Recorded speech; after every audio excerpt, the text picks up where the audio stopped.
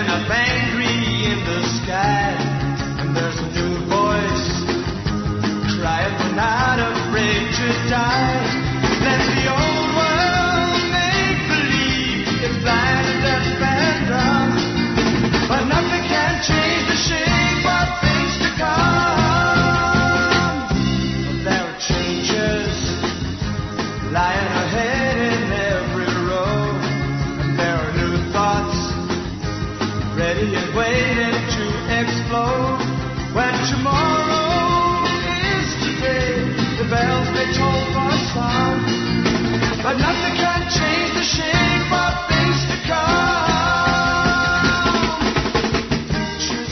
I'm Dr. Future, your host.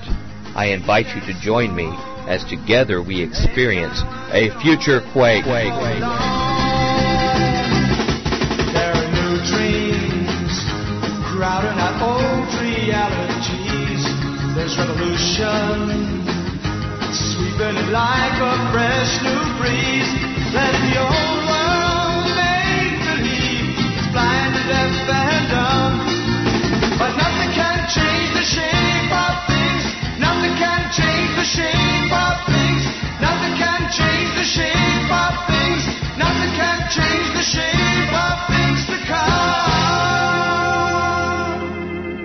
Welcome back to this week's edition of the Future Quake Show. I'm Dr. Future. And I am Tom Bionic. And we have another tremendous guest this week. I know I sound like a broken record. I say that frequently. Well, I know that you really like this guest.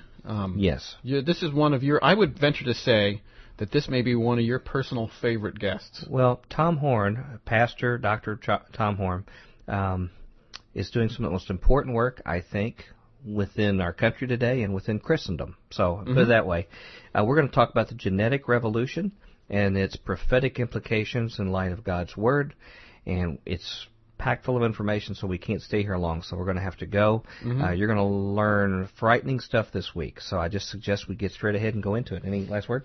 I am looking forward to hearing this one. Okay. Be sure to catch it all week. Tom Horn, here we go with the interview. Ladies and gentlemen, welcome to the Future Quake Show tonight. Tom and I have with us one of our favorite guests, Pastor Tom Horn, who is the CEO and founder of Anomalos Publishing, as well as Raiders News Network, one of the top news sources on the Internet, who I can also say has been an enthusiastic supporter of ours. And today we're going to talk about the future of genetic manipulation and its health, social, political, and spiritual impact on the human species.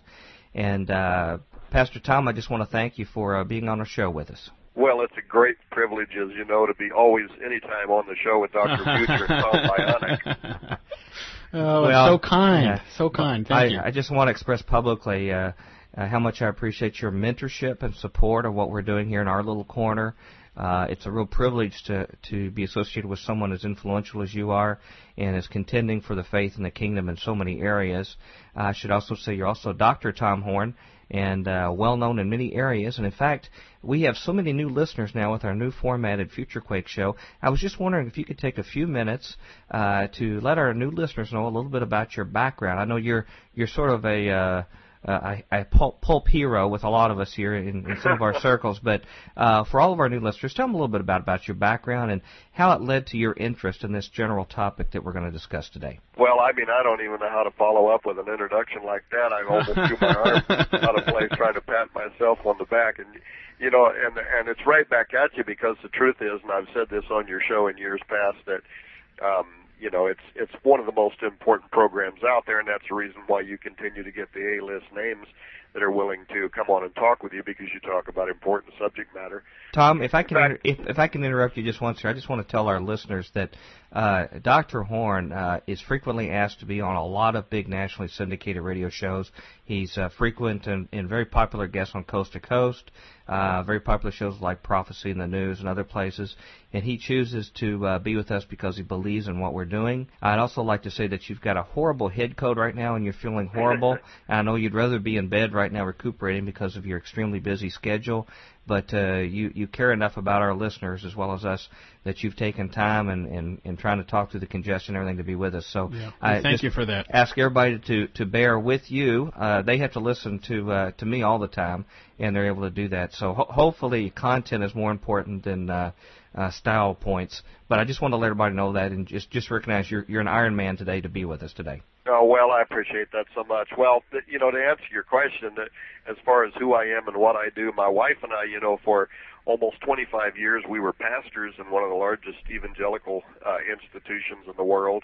Then about 10 years ago, we took kind of a semi-retirement, or at least I thought it was going to be a semi-retirement. I think we're busier now than we ever have been before. As you mentioned, coming onto the show, we also own Anomalos Publishing House, which is a Christian publishing house. Most of our Christian books are published under the label Highway. But as far as my wife and I have a terrific wife. I've been married to her for so long I can't remember anymore, 30-some years. And, we've got wonderful kids. We've got great grandkids. We've been very blessed in all of those ways. Her and I, nowadays, as far as our own hobbies and interests, we enjoy newscasting, and we'll be back on the radio again full-time again this year following the ICRS show, the International Christian Retailer Show in Orlando that's coming up in July, in about 4 weeks. But if a person wants to know what we're interested in, they look at some of the books we've written over the last couple of years, 2 of which have become bestsellers. The Ahriman Gate was a novel which now has a movie deal on it. And I just heard from the film company, and I'm not allowed yet to say who the film company is, but they have a $45 million budget.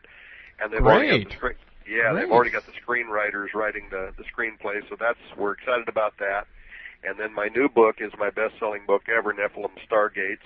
But all of those illustrate that among our interests, we like talking about ancient history. Of course, anything that has to do with the church and prophecy and ethics, that sort of thing.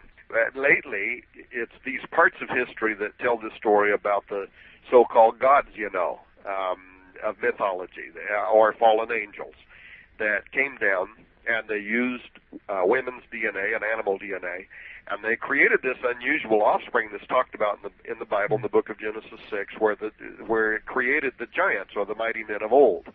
Brother Tom, before we get into that, I just want to make sure we get into the background of that in just a moment. But one thing I was remiss to say to our listeners is that you were so kind to originally be planned as our original guest, and we had some audio problems and some other things in our even more primitive days in getting our newly formatted show off the ground. So I want to thank you again for coming back here and giving us another kick at the can with you.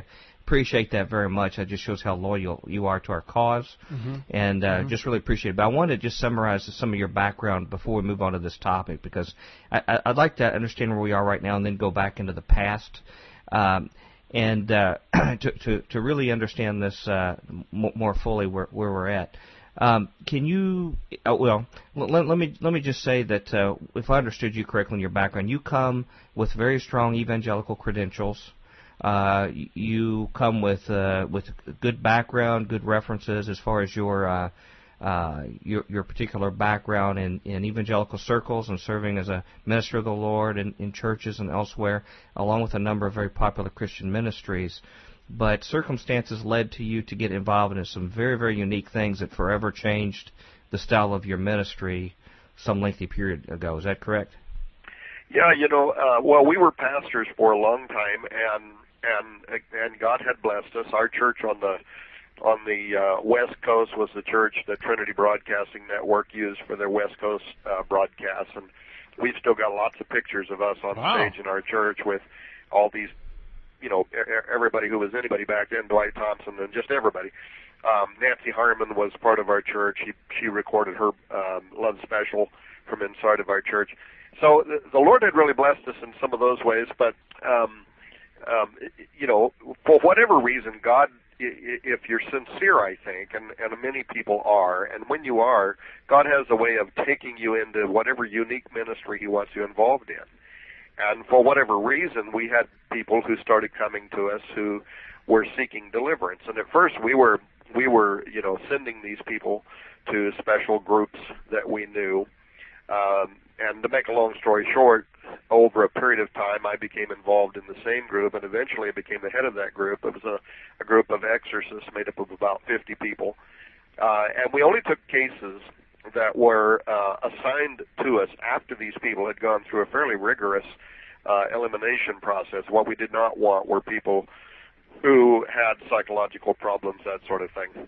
And but I will say that in all of those deliverance situations that I was involved in, I only ever saw one case where, to this day, the phenomenon that was involved in that exorcism was literally like something out of a movie. I'd never seen anything like it before. I've never seen anything like it since.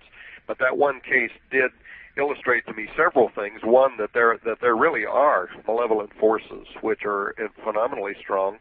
But that these forces are subject to one name given under heaven, which is Jesus Christ. Amen. And when we used that authority, these powers were made subject to Him. And so this was a great verification in my life. And I went on, I wrote the book Spiritual Warfare, and in that book I actually cited that story. That book's out of print now, but it was a bestseller at Barnes & Noble, I think, for more than 3 years. But it was just from there we went on to talking about related subject matter, started doing research into the ancient past, trying to see things that had happened in the ancient past that might also smack of being prophetically relevant today. And just during that whole course of time, different, doors opened to us. We started the Raiders News Network, which has become large. I used to have my own radio and television show, but that was a long time ago, and I quit doing that. And now I'm kind of technically inept. I mean, I don't even know what you have to do to make these programs work anymore. Well, that makes I do a lot of radio, but yeah, that makes 3 of us, Tom. And we produce our own show, so that's all that's a problem. It's something else. Well, you know more about it than I do, but I'm going to have to learn, I guess. Well, I tell you, it's wonderful to share some of your background because, and we're going to get into that in the course of the interview here, because some of your very unique experiences help shed light to you on what's going on. But you have all sorts of ministries. You are an encourager to a number of people. For example, we had the Gilberts on, Derek and Sharon on recently. We've had Dave Lowe on recently. And one thing we all agree is that if we're all spokes in some kind of strange wheel, then you must be the hub. Because you are the crossroads. A lot of us have a connection that you have mentored many of us in your own way. You provided encouragement. Well, you need to stop. Sometimes one of the few senior people of good report that can make sure that the right messages get out. And I know that's partly why you started your book publishing group. I was going to use the word empire, and I know you always blush, but it's an empire in building, where you're providing an opportunity for messages that, similar to what we try to provide in Future Quake to our audience, to get out to a wider audience via publishing as well as your own website there. But our topic tonight is regarding what we're reading about in the newspaper every day.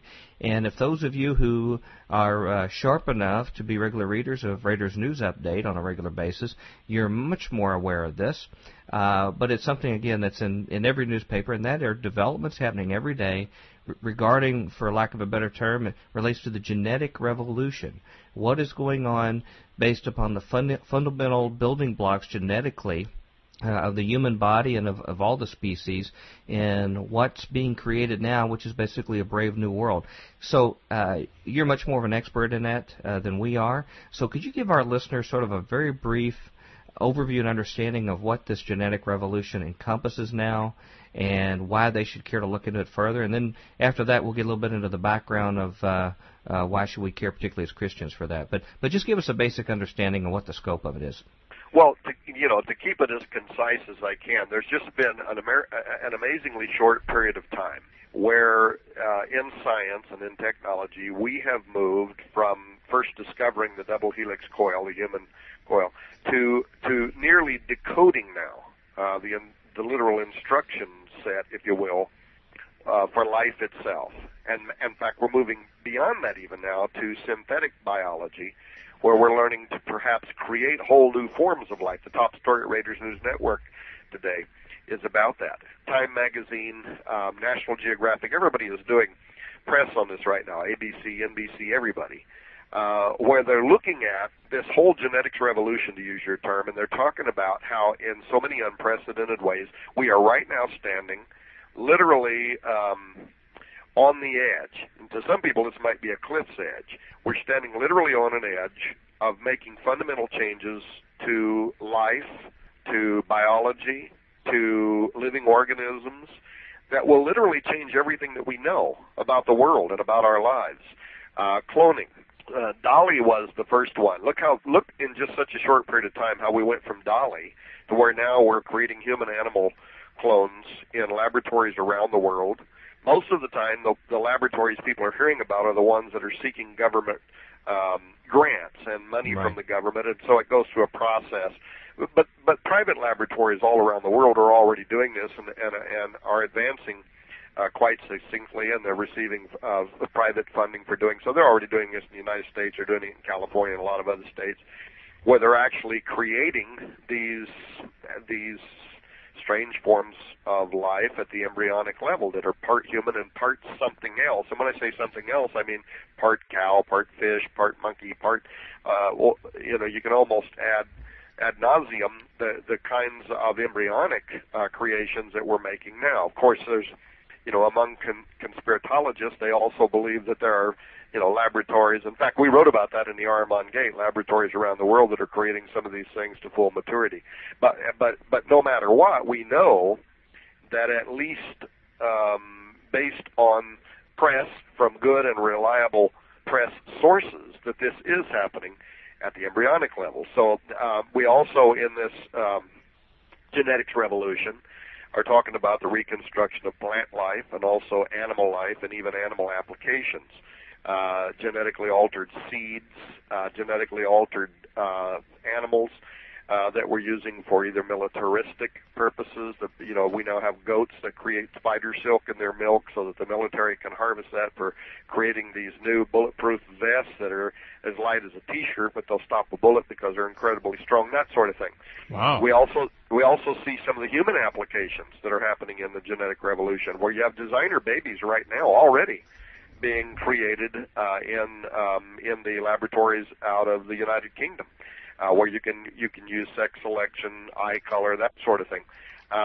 We also see that there's a business application to the genetics revolution, and big business, huge corporations, are investing billions of dollars into the future of genetic modification and biotechnology, because everything from what we might talk about later, everything from transhumanist applications to what's really more on the forefront right now, and that is the patenting of certain genetic application for providing medicines that might cure people who have a certain kind of genome, a certain type of gene type, or that have, let's say, diabetes or whatever.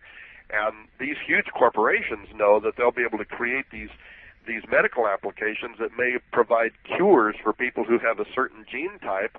But if they own the patent on that gene type, which they're doing right now, the people who want the cure are going to have to pay the dollar. So we're talking about really the next revolution, if you will. But now in genetics revolution, and this is the issue I think that's really more important to me, and it's what I talk about more than anything else, are the ethics involved in the genetics revolution.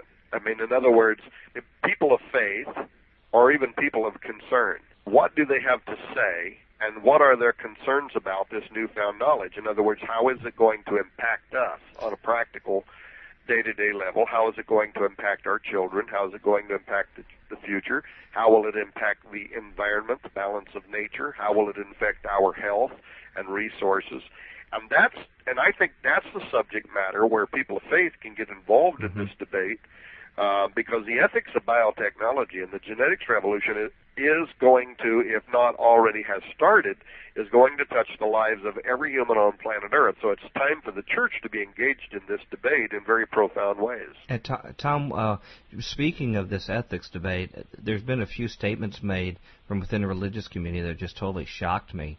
One of them was from the Catholic Church in Britain, and you correct me if I'm wrong, because you're more up to date than I. But I think they actually said that if any women who they've discussed actually carrying in their own womb a chimera, which we'll talk about later, are an animal-human hybrid, animal-human genetic hybrid, that if they were actually put in their womb, one of these entities, that they said that they should carry them to term and that they should not be destroyed, but they should go on and be birthed. And all sorts of other stranger things like this. If I got my story straight, and there's... No, that's exactly right. There were two, and this was during the whole discussion in the UK, maybe 45 days ago, 2 months ago now, when this debate was heating up. You had Catholic bishops from England and Wales who, and their submission was actually in writing. And what they said was that human animal embryos that are conceived in the laboratory in this way, this was during the debate phase, these so-called chimeras, that they, first of all, they ought to be regarded as human. Because that if they even had even a preponderance of human genes, then they had to be assumed to be embryonic human beings, at least in part. That was one of the points they were making. And they said that if mothers participated in the providing of ovum or whatever for the creation of these exotic creatures, then and if they decided they wanted to bring these babies to term and have them as children, they ought to have the right to do that, to give birth to them. These were the Catholic bishops of England and Wales, and it was and anybody can go look this up at Google or Yahoo and read their submission to the Parliamentary Joint Committee that was scrutinizing that draft legislation.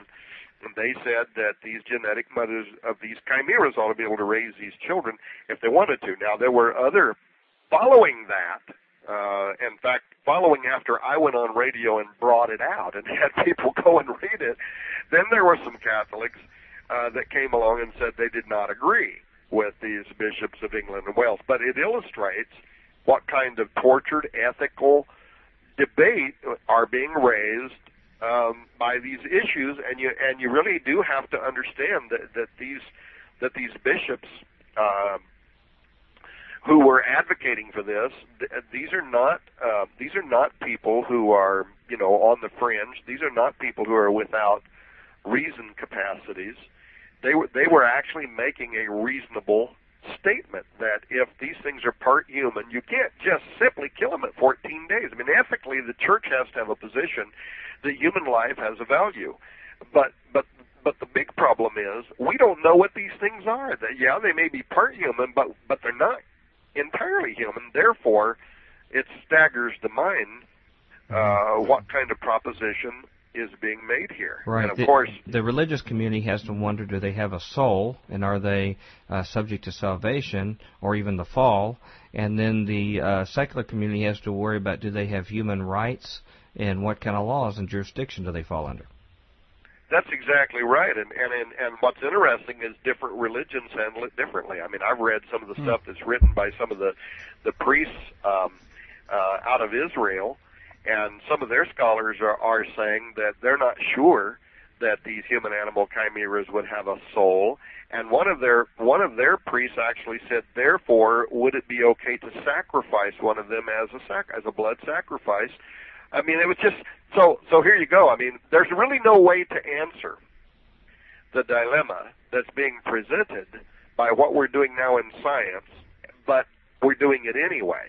And this is why I was interested in going back into the past. And, I started out trying to find what some of the models might be, just the scientific models, what might be the benefits, what might be the dangers, the risks associated with the crossing over of the species barriers, not just humans and not just animals, even plant life. Because, having been a pastor for so many years, I actually earned, by the way, an honorary doctorate for my studies in this area.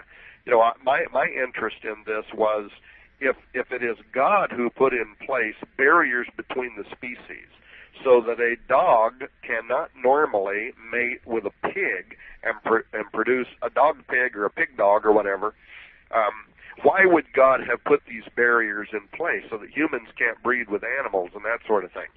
What does God know that we don't know? So I started out, with that kind of a passion to understand this, but I also wanted to advocate just for the scientific reasoning behind all of it. You know, what were the benefits, what might be the negatives. And the interesting thing was I wasn't finding anything in science models. And when I say I wasn't finding anything in science models, this was maybe 15 or 16, 17 years ago when most people didn't even understand the term transgenics or biotechnology or transhumanism. And I wasn't finding anything in the science community, but I kept finding this old story where this had happened once before. And this was what astonished me, that around the world there was a universal record, and it was the oldest record in human history.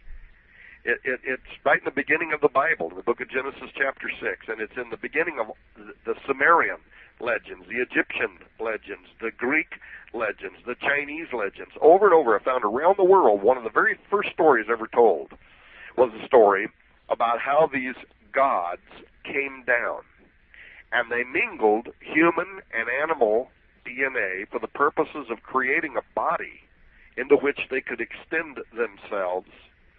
And this led to chaos, and in the Bible, of course, ultimately it led to the fiat of the Great Flood. But this universal story stood out to me, that there was this warning. And you know the old saying that people who can't learn from the past are danged, that's not the word, but danged to repeat it. You know, I started wondering, you know, I think we have much of this mythos where Zeus comes down, and he mates with a human female, and out of that is born Hercules. But this story was told even in the sacred books, even books associated with the Bible. It was told over and over again how these things came down, and so I started seeing a mirror of what had happened in ancient time with what we're doing today, the blending of humans and animals. And scientists, by the way, now, even this week I read some of the people who were involved in this debate in Australia were saying that ultimately, behind closed doors, ultimately scientists are saying that these beings won't be destroyed at 14 days. Ultimately, some of them are going to be raised to full maturity. And this is the gateway now that we're opening. Well, it's just like with weapon systems. You know, mankind has never invented a weapon they didn't eventually use. And the same thing is true in every other area of science, too. Any kind of discovery in biology or other kind of fields is eventually going to be taken to its full measure, because that's just the innate curiosity, whatever it is innate in mankind, desire to be God, whatever. We've had our ethicists warn about it, but right now they finally have the tools in their pocket. It reminds me of the Tower of Babel, you know, when God said, if we don't intervene, there's nothing that man can't do. And now he really has the tools today to go to the fundamental nature of creation and to take the fundamental building blocks. Now, he can't speak nothingness into existence like God, but he can take the fundamental building blocks here and virtually create whatever he pleases. No, you are exactly right. And so first think of the ancient record, and then secondly think of the modern record. The ancient record, these beings, for whatever reason, needed to blend species. And if we have time tonight, we can talk about why I think they needed to do that. But they needed to blend animals and humans, and they made a body. And this is in the not just the book of Genesis. It's also in the New Testament, the book of Jude, the epistles of Peter, where their reasons for doing this was they wanted to leave their estate. They wanted to leave their plane of existence. They wanted to come down into our reality. And for whatever reason, that required them to create a body. Now, they could have came down in the days of Jared on the mountain of Horeb, according to the story. They could have came down anytime they wanted to and possessed people. But they didn't want to possess people. They didn't want to just house themselves in somebody else's body. They wanted to be incarnated. They wanted to enter our reality. And the way they did that was by creating a body through which they could extend themselves. And all these records, I mean, if you look at the ancient book of Jasher, which is a book that's it's referred to in the Bible, in the book of Joshua 10:13, it's talked about in 2 Samuel 1:18, and it's so important that this text because it says after the fallen angels went into the daughters of men, then the sons of men taught the mixture of animals of one species with the other in order to provoke the Lord. Now, this book of Jasher you mentioned, that's a book that's actually cited in our regular canon of the Bible itself, correct? It is. It's referred to in the book of in the book of Joshua in the Old Testament, the 10th chapter, verse 13. It's also referred to in 2 Samuel 1:18.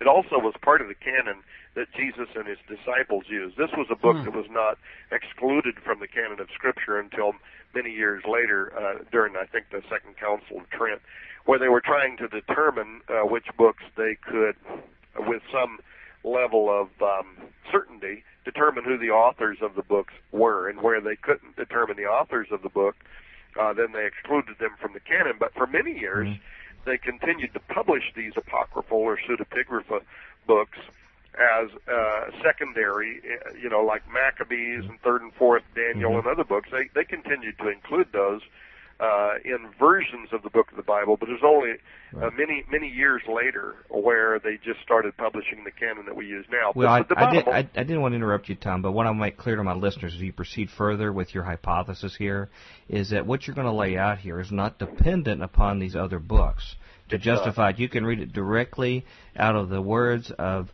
Genesis chapter 6, and if you're very, very careful in taking your Hebrew translation, if people have questions here, you can go to blueletterbible.org online or go to your other references and look up the Hebrew words and look up what you're sharing. But the core of this is directly out of Scripture, what you're sharing, and actually, rather than confusing Scripture, it clarifies a lot of Scripture. We talked a little bit about this with the Gilberts when they were on, but what you're going to share, just taking our regular canon we have, it's clearly denoted in there, and these other references you're citing are ones that are referenced in the Bible or were used by people at the time of the writing of the Bible, and all they do is really add further elaboration and further testimony that collaborates with other external records of other cultures that puts together a common story.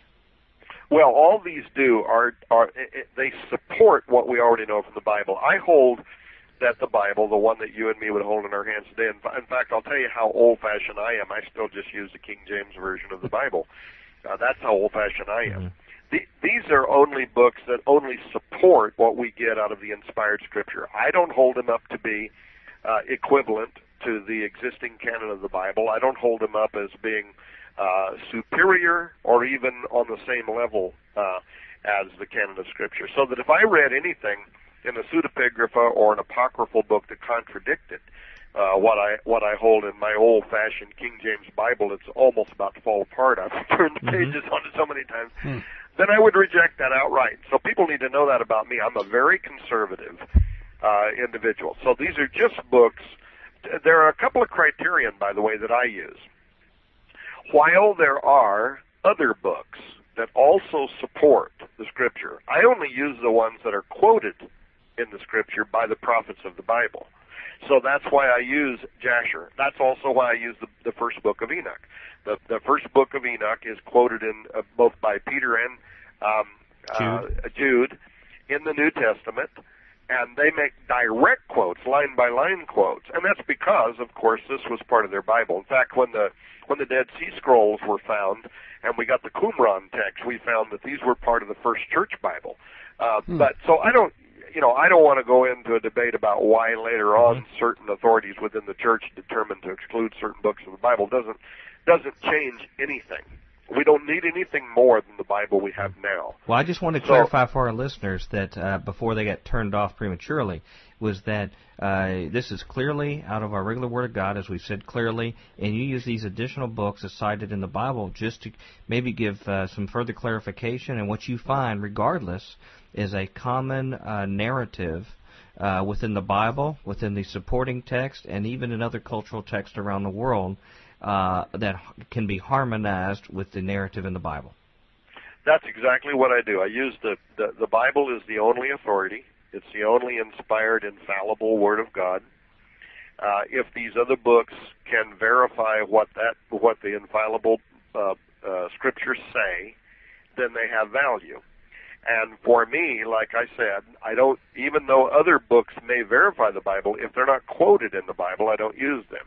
But that's the reason why I use Jasher. That's the reason why I use the book of Enoch, because the prophets and the disciples of the Bible quoted from those books too. Therefore, I use those because for me they have the greatest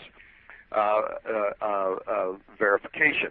And it isn't just Jasher. I mean, think about the book of Enoch. If somebody wants to read the first book of Enoch, the 7th chapter of the book of Enoch, he describes how these watchers, these powerful angels, did the same thing that Jasher says, and the same thing that Genesis 6 says, in that they used both the animals and humans. It says they sinned against the animals in the same way they sinned against the humans. And so, but the point that I make about all of this, Dr. Future and Tom Bionic, is that you have to ask yourself if the only reason that these watchers were interested in women was because of their beauty, in other words, they were physically just lusting after them, then what was this blending with animals and humans all about? And I tell people, you have to admit that even if the other ancient stories, the mythos of the Greeks, the Greeks and the Sumerians, and so on, even if those were nothing more than fiction or lore, there is this metaphorical resemblance to parts of what are happening in modern biotechnology today that are astonishing. Either both the sacred records and then just the mythological records, the corrupted records that were written down by those who were plagiarizing, if you will, stories from the Hebrew text and trying to turn them into their own records or whatever, stealing those ideas. But if you look at the whole record around the world, you have to think, it's interesting that even our own modern news reporters today are using these terms like chimera. This is a term from Greek mythology. But they're using this to describe what we're doing now in modern science, biotechnology, transgenics. And the moral lesson is that the chimera was a hybrid beast. This was something that foreshadowed disaster. So you have to see that the ancient world left us a record, and the Bible left us a record, in which they said that when these beings, these fallen angels, came down and started tinkering with God's creation, it led to disaster. It led to chaos. And that's the moral lesson for us now. And the lesson is there for people all around the world, whether they're believers or non-believers listening to this recording. The message is there from around the world that when this science happened once before, it led to destruction. And that's what I like to focus on now, that we need to be very careful as believers, because whether we're talking about the blending of living organisms, people, food, animals, we're crossing over the divine order. We're crossing over a boundary for which God commanded us not to do. He commanded every species to reproduce after its own kind. And we're doing something now that God commanded not to occur. So you have to be very concerned that we could unleash upon ourselves a Pandora's box. I mean, we could literally unleash a molecular biological nightmare, because God knows things we don't know. And whenever we begin to play God, that's where you wind up with a universal fiat like the Great Flood. Now, just in the earthly sense, we can open a Pandora's box in terms of the havoc we play with our genetic code. We can ruin it. It can spread everywhere without being the opportunity to fix it. But I think the point you're making is that when you look at Scripture, based upon a historical record of this having occurred before, that it required judgment from God that came down to stop this, and we would be crazy to think that the same thing would not happen again, that there would be spiritual judgment requirement. Now, you mentioned these sons of God, which I believe in Hebrew are called the B'nai Elohim. Right. Some people will read that passage in Genesis 6 and try to bend it to make it as if these were other human beings that cohabitated. But if you know your Hebrew and the rest of your scriptures, there's really no logical way to be able to do that, given that the B'nai Elohim that are mentioned, I believe in Psalm 84, but in other locations, are clearly angelic, heavenly type beings, not just mere mortals by any stretch of the imagination. So if you read all of your totality of Scripture when this term is used, it's clearly that this is something much more beyond mortal, correct? That's right, and actually, I remember many decades ago being a young guy in Bible college, And even then, the theory that the B'nai Elohim were referring to the sons of Seth was a theory even then that was kind of losing favor with a lot of scholarship. And I would dare to say that today there's very few people that hold that to be true. And some of our best theologians, Michael Heiser and others, Michael Heiser can interpret 7 extinct languages, actually earned his PhD studying this very subject, has significantly concluded, and he's the academic editor for Logos International, so he definitely is a person who's qualified to speak to this issue. He still has a hard time understanding my southern dialect, though. That also requires a PhD. Yeah. That's funny. That's actually pretty funny, Tom. Well, it's the first time for everything. But, I mean, he's concluded that this is not a good interpretation whatsoever, and that the B'nai Elohim, and actually is a word that can refer to the spirits of many things, God, His Son, angels, humans, but that in the context of Genesis chapter 6 is definitely referring to the same beings that Enoch and Genesis 6 refer to, these watchers, these powerful angels, who wanted to leave their first estate. That's verified in the New Testament. They wanted to leave their plane of existence, and the method for them to do that was to create a body by using human and animal DNA that they could extend themselves into. Look, in Genesis 6, the Bible says when men began to increase on the earth, daughters were born to them, that these sons of God, they noted their beauty and they took wives from among them. And when you take that scripture and you compare it to numerous ancient texts, including the Old Testament, the Book of Enoch, Jubilees, Barak, the Genesis Apocryphon, which was part of the Qumran text, Philo, Josephus, Jasher, all these ancient books tell you what the Hebrews believed, and this was never contradicted by the ancient Hebrews who were also inspired to write the Bible. The incredible tale emerges whereby you learn that the giants of the Old Testament, for instance, such as Goliath, that these were part human, part demon, part animal, offspring of angels who wanted to leave their plane of existence and came under judgment for doing it.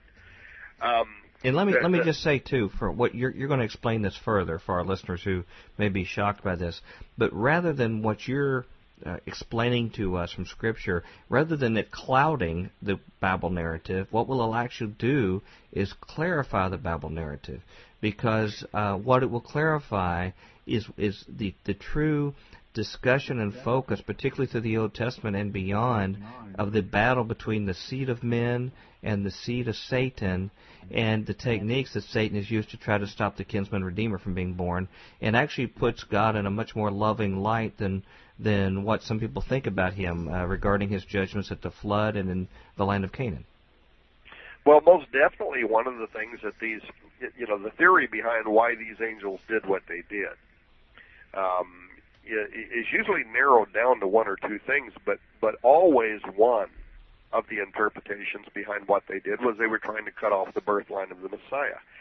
That the idea being that if these angels came down, intermarried with human females, created an offspring, that over a long period of time through intermarriage, that corrupted DNA would be spread throughout humanity, and that eventually there would come a point where nobody on earth would not have been corrupted by this corrupt DNA, this blended DNA, and that therefore no perfect Son of God would be able to be born. It was literally an attempt to cut off the birth line of the Messiah. Mm-hmm. The word for giant in the Old Testament is the Nephilim. And the root meaning there is the fallen ones, or those who from heaven to earth came. And it's significant because when the Septuagint was made, Nephilim was translated as Geganus, and this still, I can bounce these words back and forth because they go so much to what we're doing today and what happened then. Geganus is a word that it suggests giants, but it means earthborn, and it's the same term that was same term that was used to describe the mythical Titans. And what the meaning literally is here is something that's partly of celestial and partly of terrestrial origins. That's great scholarship. Most scholars would agree with that. Mm-hmm. So, according to these apocryphal books, these Nephilim filled the earth with violence, and they sought to corrupt and to destroy the Hebrew people in order to cut off the birth line of the Messiah. Satan obviously knew the proto-evangelium, the promise in Genesis 3:16. Well, he was there when it was stated, correct? That's the seed of the woman, the seed of the serpent, and he knew that a Savior was going to be born, the seed of the woman, and that he would destroy Satan's power.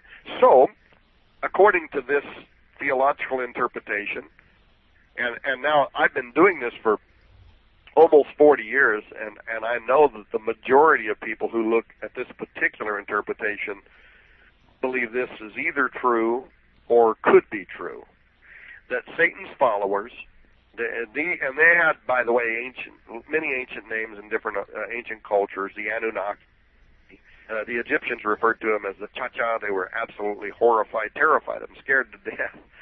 They were known by the Watchers in Enoch, and by the way, Daniel in the Old Testament also referred to them as the Watchers. These beings intermingled with antediluvian women, and this was a conspiracy, according to this theory, to stop the birth of the Messiah. And the idea was that if human DNA could be universally corrupted, then there would be no way for a spotless Son of God to be born. And the truth is that would have been true. I mean, if the bloodline leading up to the time of the Messiah would have included universally demonized DNA, then no Savior could have been born and mankind would have been lost forever. And that's the reason why God commanded Israel not to intermarry with the heathen populations, so that there could be a pure bloodline. If you study the Old Testament, you see this over and over again, how important it is to maintain that bloodline leading to the Messiah. Tom, if I could take a crack at this as a neophyte, of what this immediately meant to me when I grasped this, was that we see a God who pronounces a judgment of flood, that many people who aren't Christians say that a terrible, terrible God would kill all of these people because of a flood, when in fact a careful reading of the Hebrew about Noah suggests possibly that only his seed and his family was pure in their generations as far as being able to preserve that bloodline, and that God in his long-suffering and patience waited up to the last moment to wait for repentance of mankind until it was down to the last stage of being able to save a bloodline for their own benefit and their salvation. And so he actually lovingly, patiently waited for judgment, like we know is illustrated clearly in the Bible. Then after this particular time, as you said, when he picks his own nation, his own group through Abraham, he warns them not to intermarry with others, or strong pronouncements against things like bestiality and sexual deviancy that would possibly be any kind of throwback back to these kind of experiments done at this particular time. And then when they go into the land of Canaan, which we now know from the 12 spies and others is just crawling with these Nephilim, according to the 12 spies reports and the activities of Joshua, God reluctantly has to ask them to completely wipe out these other people after he waited time for their judgment as well. In fact, the people were kept in Egypt, his people, because the sins of the Amorites had not come to fullness at that time. And when the judgment was ready to be pronounced on them, the children of Israel, particularly the men, were so prone to get these foreign wives that they had to completely be wiped out so we didn't have another genetic corruption of the seed of Christ. I know that's a long-winded discussion, but am I on the right track there in looking at the elaboration in Scripture? That's a wonderful and accurate rendering of what many scholars believe to be a fact. I mean, Methuselah, his name means when he is old or when he is dead or gone, it will come. And yet he lived to be the oldest man on earth. What a wonderful depiction of the long suffering and patience and mercy of God, that the man who lived to be longer than anybody else on earth was kind of set out there as a timepiece by God that said it's not going to happen until he's dead and gone, and he lived older than anybody else. I mean, and so then, to stay on track, eventually there's this saturation, and God commands Noah to build this ark and to prepare for a flood that's going to destroy every living thing on earth. And as you said, I mean, the very fact that God had to send this universal fiat of judgment like the flood. It illustrates how widespread this altered DNA had eventually become. I mean, the Bible says that only Noah was perfect in his, and therefore, by the way, by extension, his children. Only Noah was found perfect in his generation. And the Hebrew word for perfect here is the same word that's used in Leviticus to describe an unblemished sacrificial lamb. The meaning, therefore, was not talking about moral perfection. In fact, we know that Noah was not morally perfect. It's telling us that Noah was physically untainted. In other words, his DNA had not been corrupted or altered by this Nephilim saturation, as apparently the rest of the world by that time had been. But now, you leap forward from that.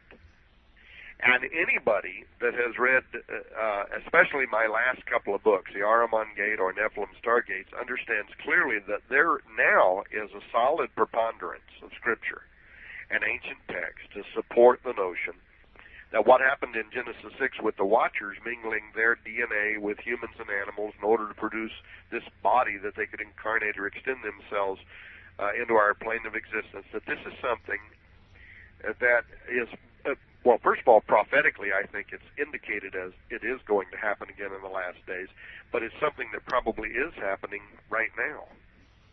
And so you have to evaluate what the almost the prophetic ramifications now of what we're doing in biotechnology could portend.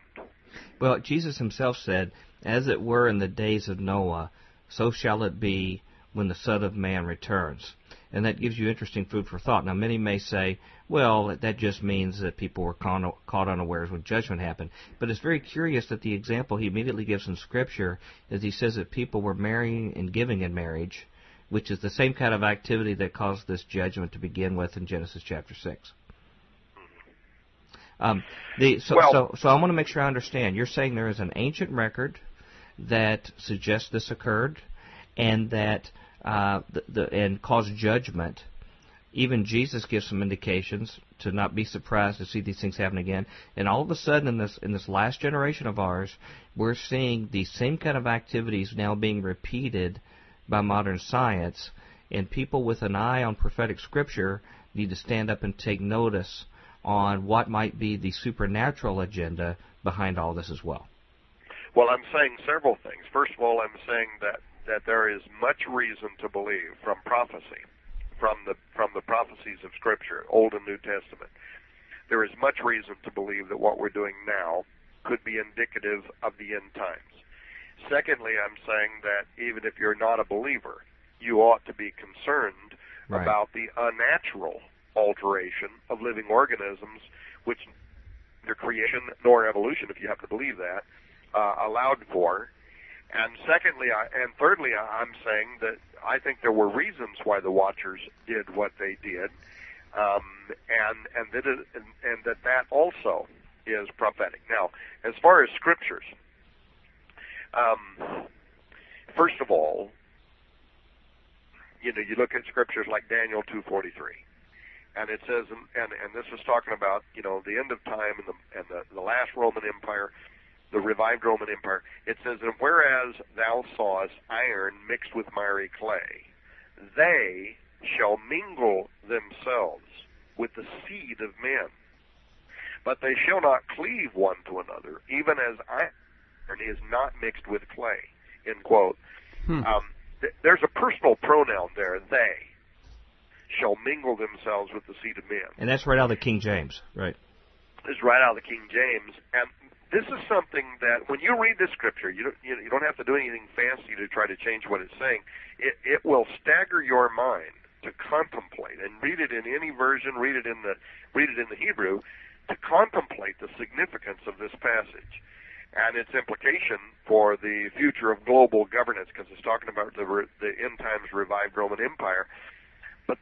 But this strange verse, this verse in Daniel seems to indicate that in this last revived Roman Empire, that the same phenomenon that was occurring in Genesis 6, where non-human species or non-seed was mingling with human seed and producing these giant or Nephilim, that maybe that kind of same phenomenon is going to be occurring again in the revived Roman or New World Order. Mm-hmm. Another thing, when these non-seed who mingle themselves with the seed of men, when that verse is coupled with Genesis chapter 3, an incredible tenet starts emerging, and that is that Satan has seed, and that it is at enmity with Christ. Genesis 3 says, and I will put enmity between thee and the woman, and between thy seed and her seed.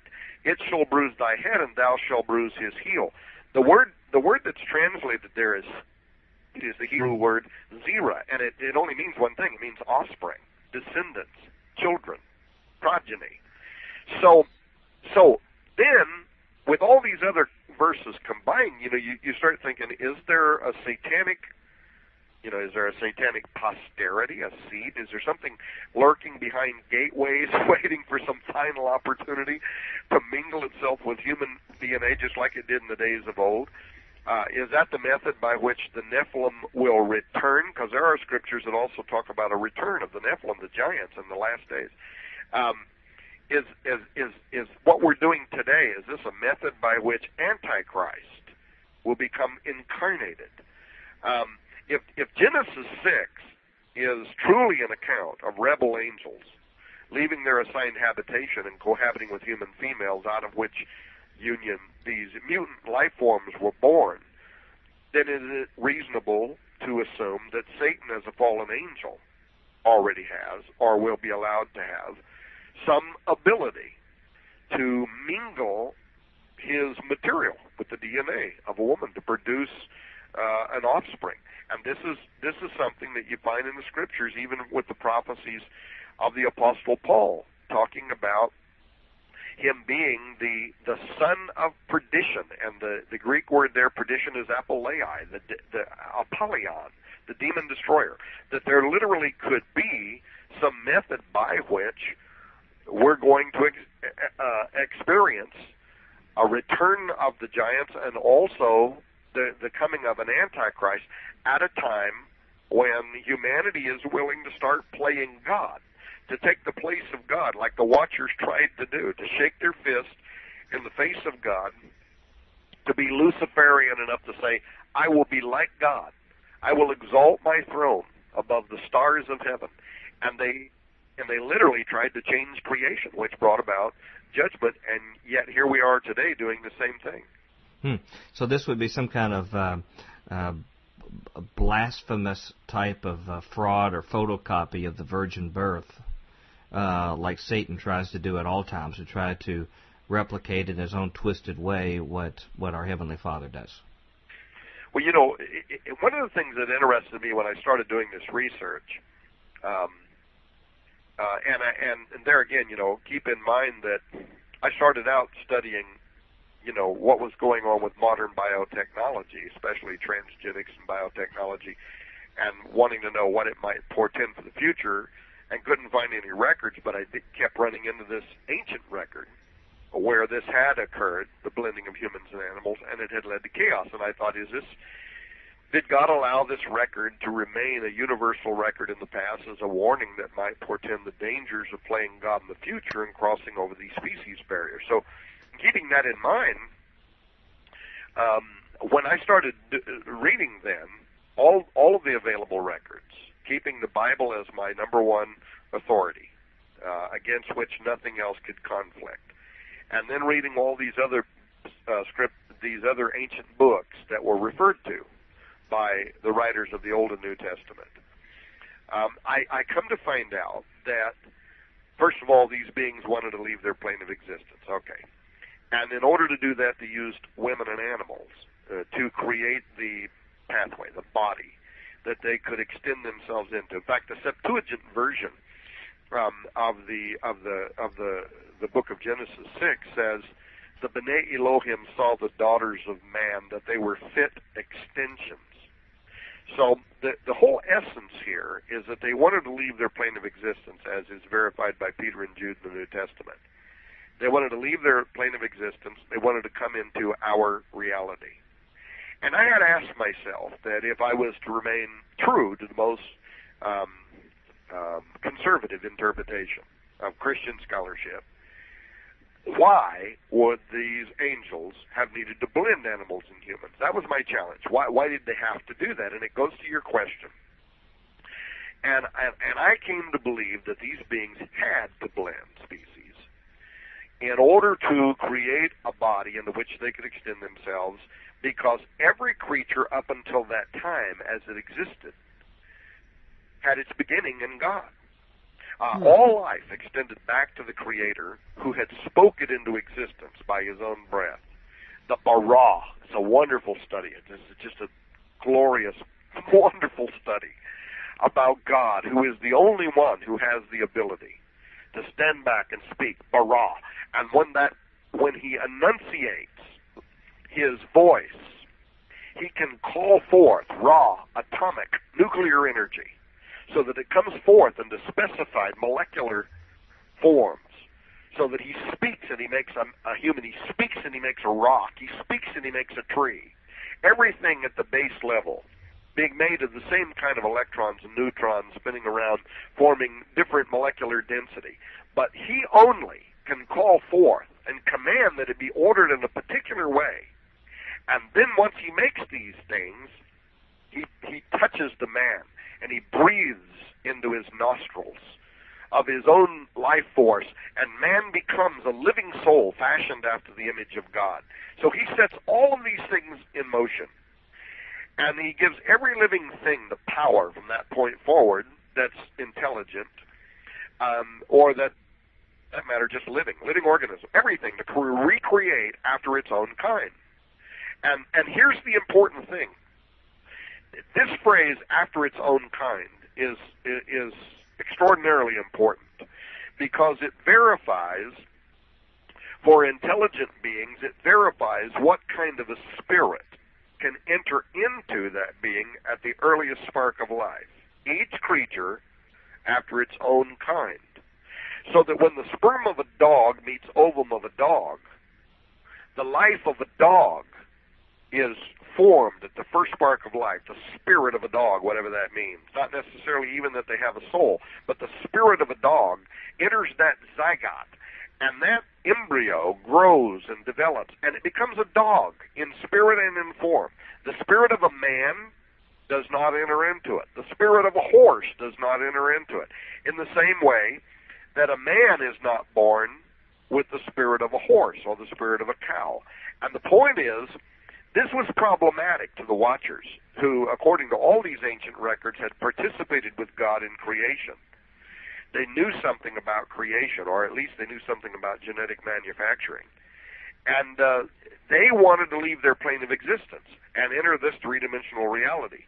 They, like I said earlier, they could have descended on Horeb in the days of Jared. They could have possessed a dog. They could have possessed a man. They didn't want to do that. They wanted to replace that innate spirit, which God had created and set into procreative motion, dating back to Him, and who also set barriers between these species, and commanded that each kind would reproduce after its own kind. Now, I mentioned earlier that for some time I had been an exorcist. Mm-hmm. And there was one thing that I learned during that time that later on came back to me when I was doing this research. And that is that while we might be able to cast a demonic spirit, an alien spirit, out of a person, the one thing we can never do is cast that person's innate spirit out of them. In other words, you are you until the day that you die. Sure. Neither could the Watchers replace the spirit of a man or a beast in that way. They could possess them, but they couldn't replace their spirit. They couldn't supplant it. What's that? They couldn't totally supplant it. That's right. They could not expunge the spirit of any intelligent being with their own spirit. But these beings knew something about creation, transgenics, the blending of DNA, one species from another, because they had participated in creation. And here was the great sin. they knew that the key to solving their problem, leaving their plane of existence and entering into our existence, that to do that, to incarnate themselves, not just possess, but become embodied on earth.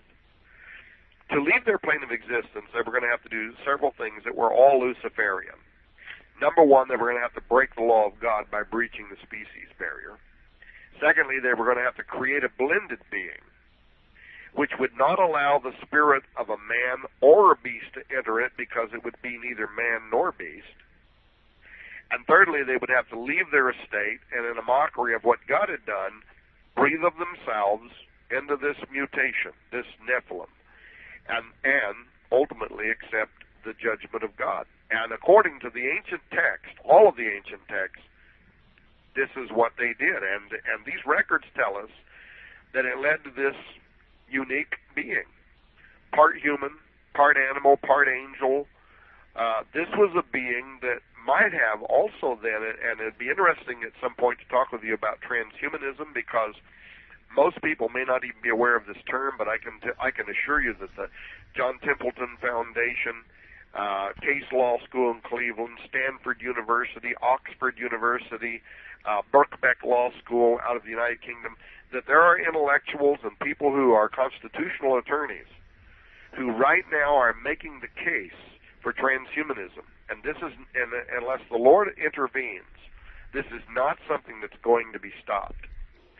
These people are most definitely sincere about their interest in being a transhumanist and ultimately a posthuman, using biotechnology as the next step in human evolution.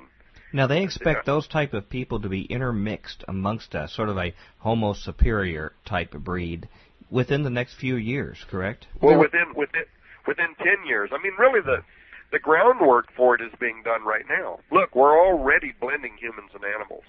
And if you go to Nick Bostrom, has his prestigious seat at Oxford University was earned by his thesis on transhumanism. If you go to nickbostrom.com and read his thesis on transhumanism, you can go to Dr. James Hughes, Chain Surfer, website. I can't remember the name of the website exactly. I've debated, actually, Dr. Hughes on his own syndicated radio show. He's the executive director for the Institute for Ethics and Emerging Technologies. He's a bioethicist and a sociologist. He teaches at Trinity College in Hartford and sits on boards at Yale University. These people are dead serious about what they're doing. And President Bush, when President Bush 2 years ago came out, and called for legislation that would outlaw federal funding for the creating of human-animal chimeras here in the United States. This was about 2 years ago. People may remember. The reason that he did that was because his own Council on Bioethics, which at that time was headed by Leon Cass, they had researched all of the material, and they had looked at what all of the lawyers and constitutional attorneys were telling them, and they determined that this is not only going to occur, but Leon Cass and Francis Fukuyama and others came out of that and wrote books in which they said, we are now standing on the threshold of the most dangerous science in the history of mankind. And Leon Cass, who is a conservative and a Christian, was the chairman for that board, and he said, he told the president, and later in his own book, he said, we are right now entering into a time in science where we are going to redefine what it means to be an animal, what it means to be a human, and then he said something scary. He said what it means to become a superhuman, or what it even means to become a god. And he said those words, even though he's a conservative and a Christian, because he understands the ramifications of what we are doing now in the creation of a science that will allow for the modification of what it means to be humans. And I, my research looked at this saying, okay, well, if humans begin blending themselves with animals, which they are poised to, even National Geographic said that this is the last decade. National Geographic did a huge article on this in which they said in less than 10 years now, in less than 1 decade, mankind will no longer be the sole higher intelligent occupier of planet Earth. And they were talking about transhumanism. So we're talking about a science that's already out of the box. It is occurring. And it doesn't really matter if it occurs within 5 years or 10 years or 20 years or 2 years. Or it doesn't really matter what the time frame is as much as it is to say that the genie is out of the bottle now. Mm-hmm. And we are doing this science, and we are paving the way for it. Even the U.S. military, through DARPA, has funded a great deal of research into human enhancement for super soldier technology and extended warfighter technology. Everything I'm saying can be verified by going to the sources. For instance, the John Templeton Foundation that I mentioned earlier, they've already provided $500,000 to Arizona State University. Anybody can Google this. They're putting on right now a lecture series to evaluate the ramifications of embarking on what they have called the next step in human evolution, large-scale genetic and neurological re-engineering of ourselves, a new chapter in evolution as a result of accelerating in developments in the fields of genomics, stem cell research, genetic enhancement, germline engineering, a bunch of other things they list. You could also go and look up Case Law School in Cleveland. They received almost $1 million, $773,000 from the National Institute of Health, actually, to develop guidelines to use. And here's what's interesting: they're actually using real human subjects for this study in what they're calling the next frontier in medical technology, and that's genetic enhancement. And the professor of law over there and bioethics is a man by the name of Max Melhelm, and he's leading a whole team of law professors, physicians, bioethicists.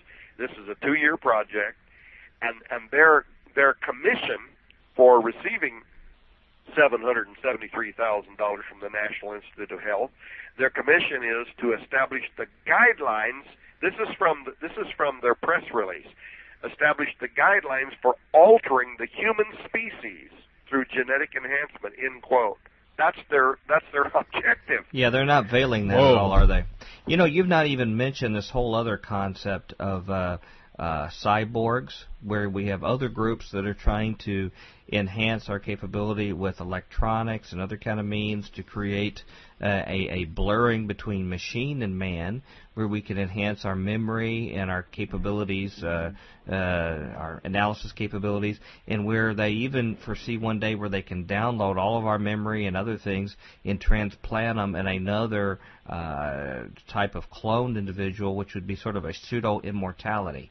So the sky's the limit on what they're trying to do. I want to ask you one other, as we're coming here to the last quartile of our show here, and this is not that we've not been strange enough already in this topic, but even stranger topic, and this is one that I want to make sure my listeners understand. If this is too far out for you, what we're talking about right now is not predicated on what I'm going to share right now, so don't throw out the baby with the bathwater here. But if we take it just one more step, it's very interesting that the Dead Sea Scrolls, which actually had copies of the Book of Enoch and provided even further credibility that the ancients believed this general understanding, were found in 1947, which is a year which is well known for the historic event of the Roswell crash, which has captured the public's imagination ever since then, and really birthed about the explosion in reported sightings of UFOs.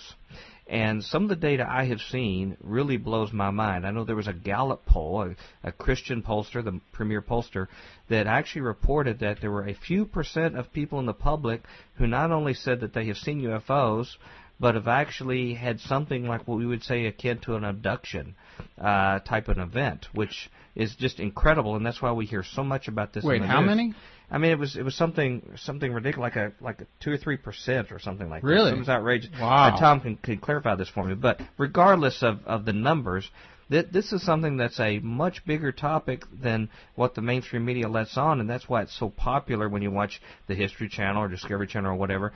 But regardless of how many people it is, if there's anything to the reported sightings of these thousands of people who say they've had reproductive experiments with something, and up to now, many people have said, well, this is your classic UFOs from outer space.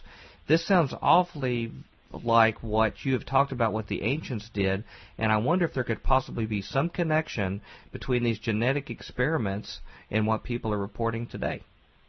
You know what's interesting, and I had not started out to make any kind of connection between science and ancient history, but the connection came forth naturally.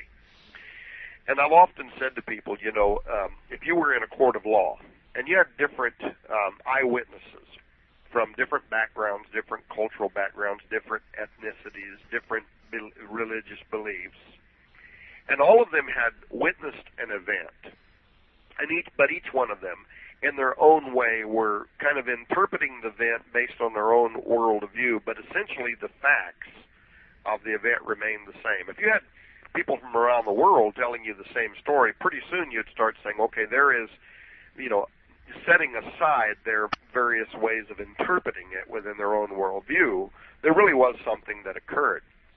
And so when I was doing this study, using the Scripture as my single authority, but noting how that in these other cultures around the world they were telling this same story, one thing that happened that I did not expect to happen took me over into the area of ufology. And here's how this happened, because I'm looking at, okay, these beings, these watchers, they came down. They wanted to harvest human DNA for the purposes of creating a body. Okay, that story was redundant over and over again by biblical,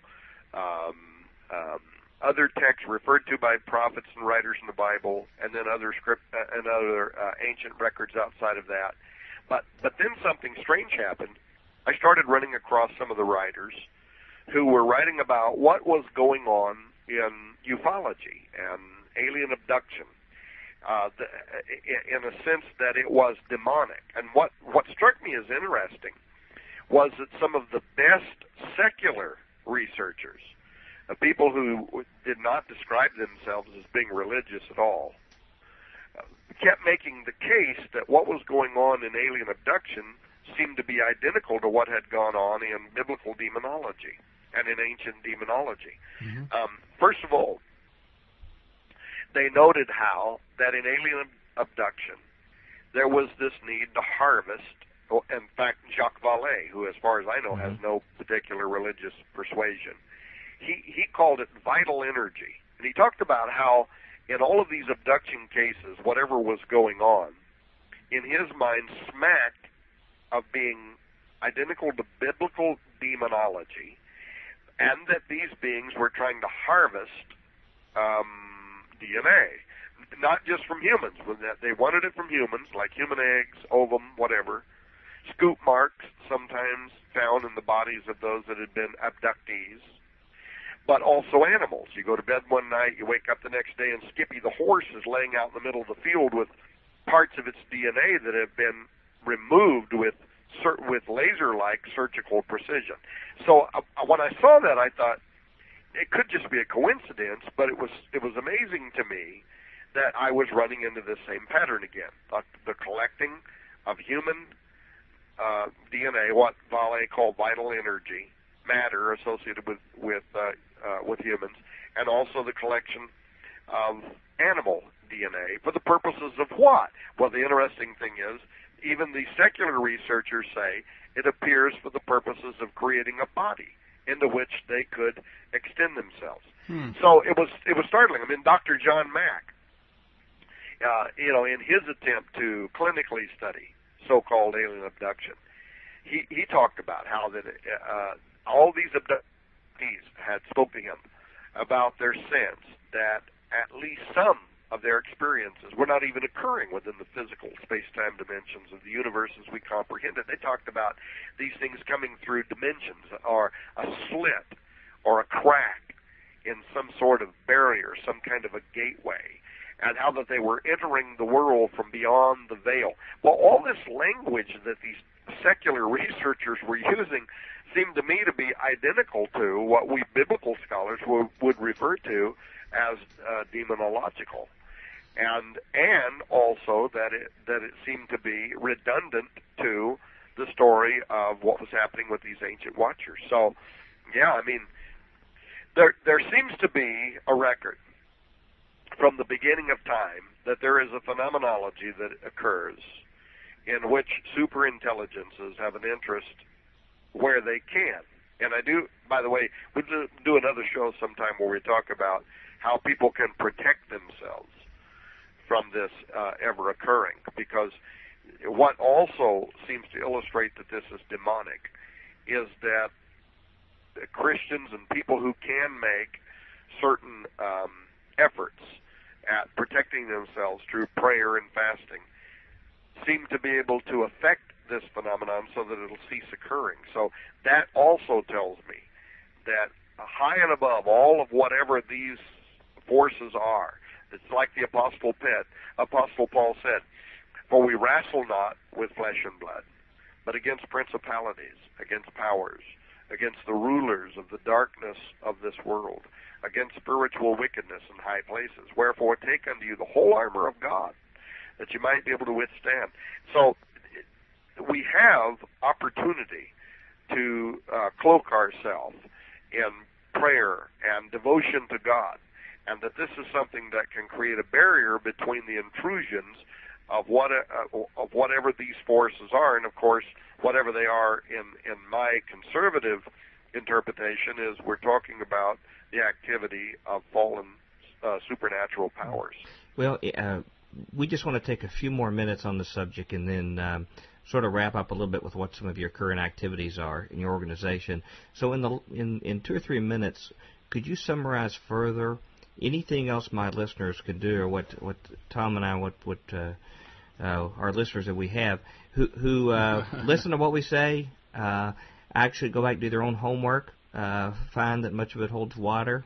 But now they're saying, now that I know this information, what else do I do? You mentioned spiritual protections for the family. Anything else that they should do as Christian brothers and sisters in the Lord to address this, even from a political issue, what's going on, or just for their families or within their church body or elsewhere? Well, look, there are 3 sources of spiritual power on earth that can influence individuals. Number 1 is divine influence. This is the power that proceeds from God. Secondly, satanic influence, which comes from the sphere of Satan. And then third, there's human influence. And when you mention politics, this third influence is something that has the power to influence people for good or evil as they submit themselves to either divine or satanic control. And there have been times in history when whole countries submitted to God's influence. And this had the ripple effect of cleansing their legislative halls or social policies of wrong, putting us back on track, in other words. And that would spoil the strategies of evil and make possible the healing of the nation. If my people, which are called by my name, will humble themselves and pray and seek my face and turn from their evil ways, then will I hear from heaven, and I will forgive their sins, and I will heal their land. Now, conversely, there have been historic times when nations have turned their back on doing the right thing. And when they have, they've opened the door for what Psalm 78 referred to as evil angels to invade that society. And those were times when Satan's presence began to dominate the mindset of the majority, and systems of government and philosophy began to become influenced by destructive spirits, by the angel of the world in the whirlwind. We'll talk about that sometime. Now, you're not talking about dominionism, though, right? Because I know you're clearly against that. I'm actually saying exactly the opposite of dominionism. Yeah, right. Okay. Well, I just want to make sure that's clear to people. Absolutely the opposite of dominionism. I'm like the champion of clobbering dominionism. But my point being that if the church does what it is commissioned to do, and if they want to know what it's commissioned to do, look at the life of Christ and look at the New Testament church in the book of Acts. They didn't involve themselves in politics. They were preachers of the gospel. And this was the power that turned the world upside down. If you want to change a country, you change people in their heart. The preaching of the gospel is the dunamane, the dynamite, the power. For I am not ashamed of the gospel of Christ, for it is the power, dunamane, the power of God, And also, if any man preach any other gospel to you than that you have received of us, let him be anathema, maranatha. Let him be cursed at the coming of Christ. It's high time now for the church to return to the preaching of the gospel. If we want to affect our country or any other country that might be listening to this message, become preachers of the gospel. Look at what Jesus did. When they tried to involve him in politics, he wasn't interested. He wouldn't buy into it at all. He invested himself and his disciples.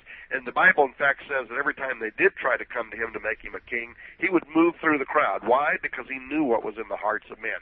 He was not at all interested in becoming somebody's political pawn. Then you look at the New Testament example that we find in the book of Acts. Paul, Peter, John, all of them became preachers of the gospel. They weren't interested whatsoever in marrying themselves to some political effort. And yet, through preaching the gospel, they changed the hearts of people, continents wide. The scripture says they became known as the people who turned the world upside down. So if we want to change our culture today, it's not going to happen through marrying ourselves to a political effort. And as a matter of fact, joining ourselves to politics it paves the way for the coming of the Antichrist. If you look in the books of Daniel, if you also look at the book of Revelation, I'm talking really fast because I know we're out of time, you'll see the model there for the coming of Antichrist, and it is a political figure in the Antichrist and a religious figure in the false prophet. And this is a joining of church and state. This is a joining of the church and the political process. And so if people want to make a difference, if they want to impact their culture or their generation, we need people who are true, anointed, powerful, preachers of the gospel. These are people that can change the hearts of continents, and that's what will work. Look over the last decade, or look over the last 20 years of the religious movement's effort to join itself to political figures, to try to legislate morality, to try to infiltrate the Supreme Court and overturn laws. I don't care. I mean, I'm not opposed to people who want to try to do that as much as I say to them, look at what it has resulted in. You haven't overturned any laws you were working to overturn. The church is dying. Even Barna, who is a friend of the church, has recorded over the last 10 years the declining numbers in the church. And the church has gotten a reputation as being oppressors rather than liberators because of oppressors rather than liberators.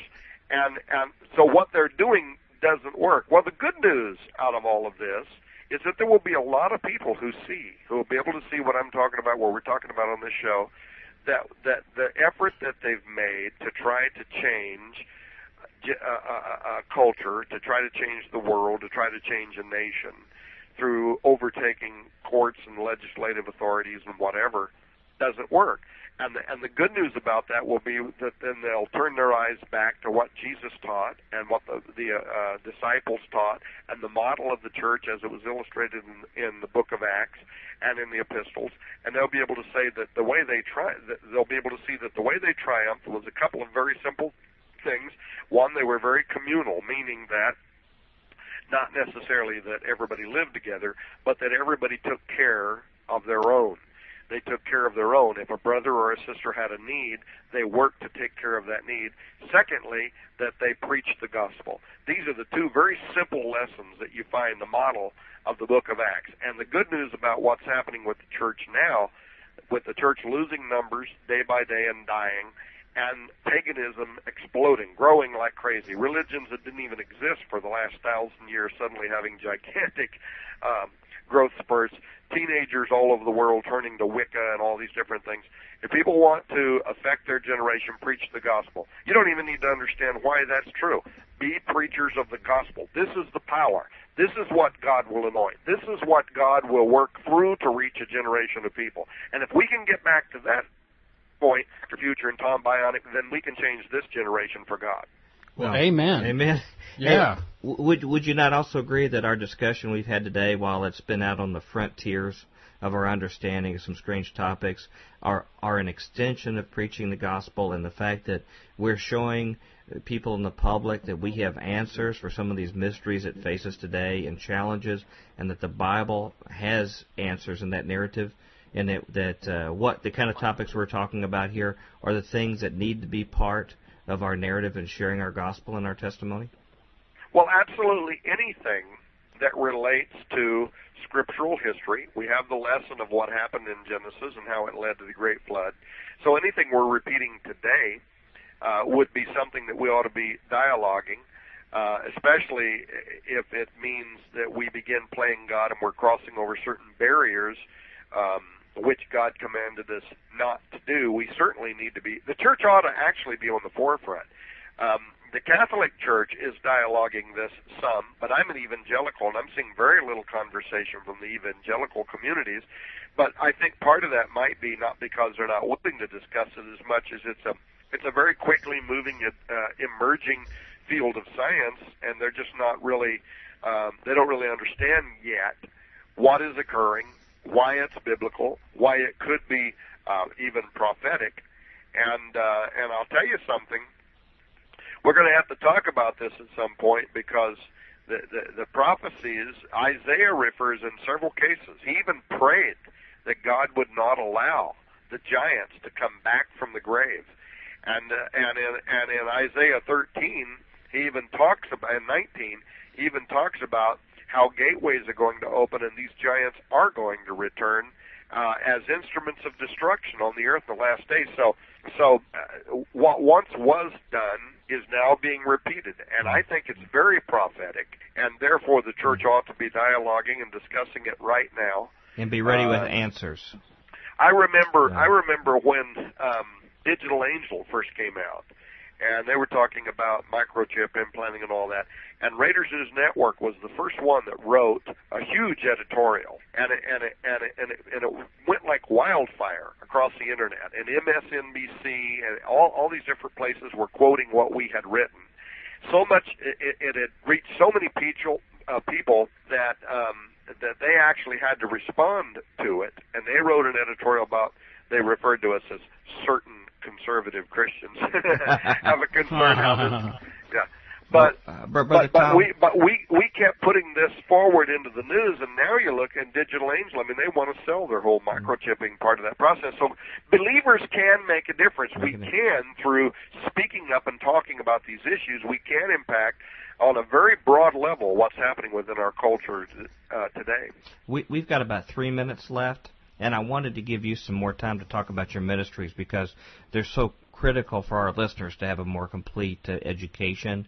But we're going to have to do this relatively quickly. Can you tell us a little quickly about Raiders News Network and about your book publishing and some of your own books? And then we'll come back and talk about some of the specifics on another day. But give us some quick information on how they can keep up to date with these topics. All right. Well, if they want to visit the Raiders News Network, it's spelled just like the football team, RAIDERS News Network, Raiders News Network .com. You can also get their Raiders News Update.com. How many people come to that site regularly?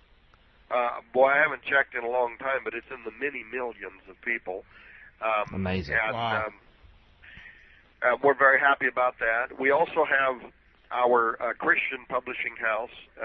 We're probably a medium-sized publishing house. We'll publish probably 50 authors. This year, we've got some extraordinary authors that are coming out very soon. Dr. Bill Salas has written a book.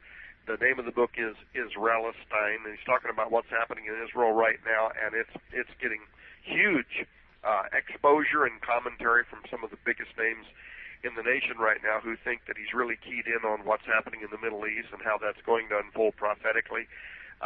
David Flynn has written a book called Temple at the Center of Time. This is a book you have got to get. It includes charts, maps, measurements, and it shows how the original temple in Jerusalem is related to every important historical event that is connected to Israel down through time in exact measurements. He does this using military satellites.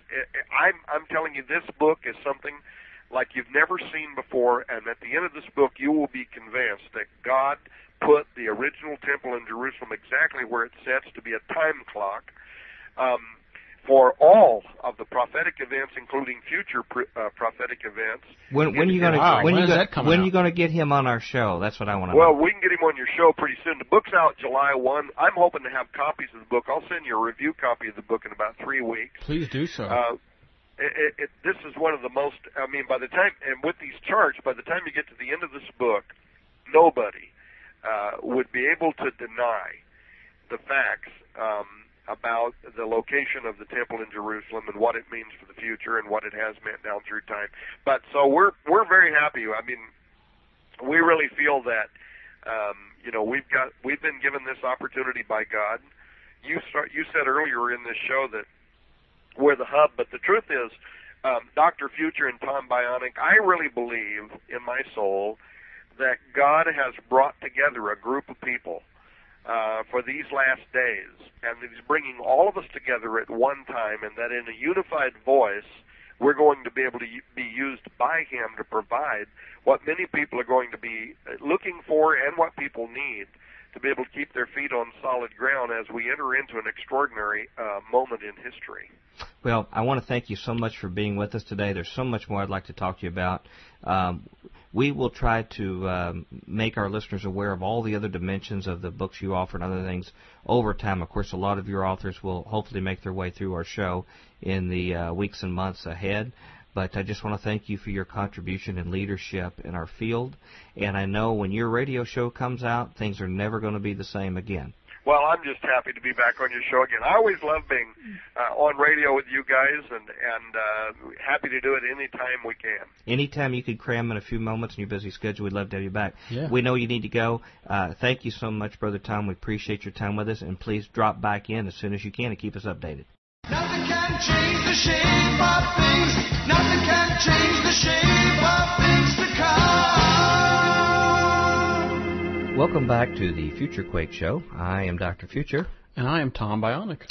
And this is the time when every week we do tomorrow's trimmers or today's review of the future's news. Mm-hmm. Are you ready? We've got some good stories to jump into. I'm excited. I'd actually like to see what you have going Thank on. you. I'm looking over at your pile there. Well, you are consistent with the and the thumbum that we got. It said actually it was my turn this week.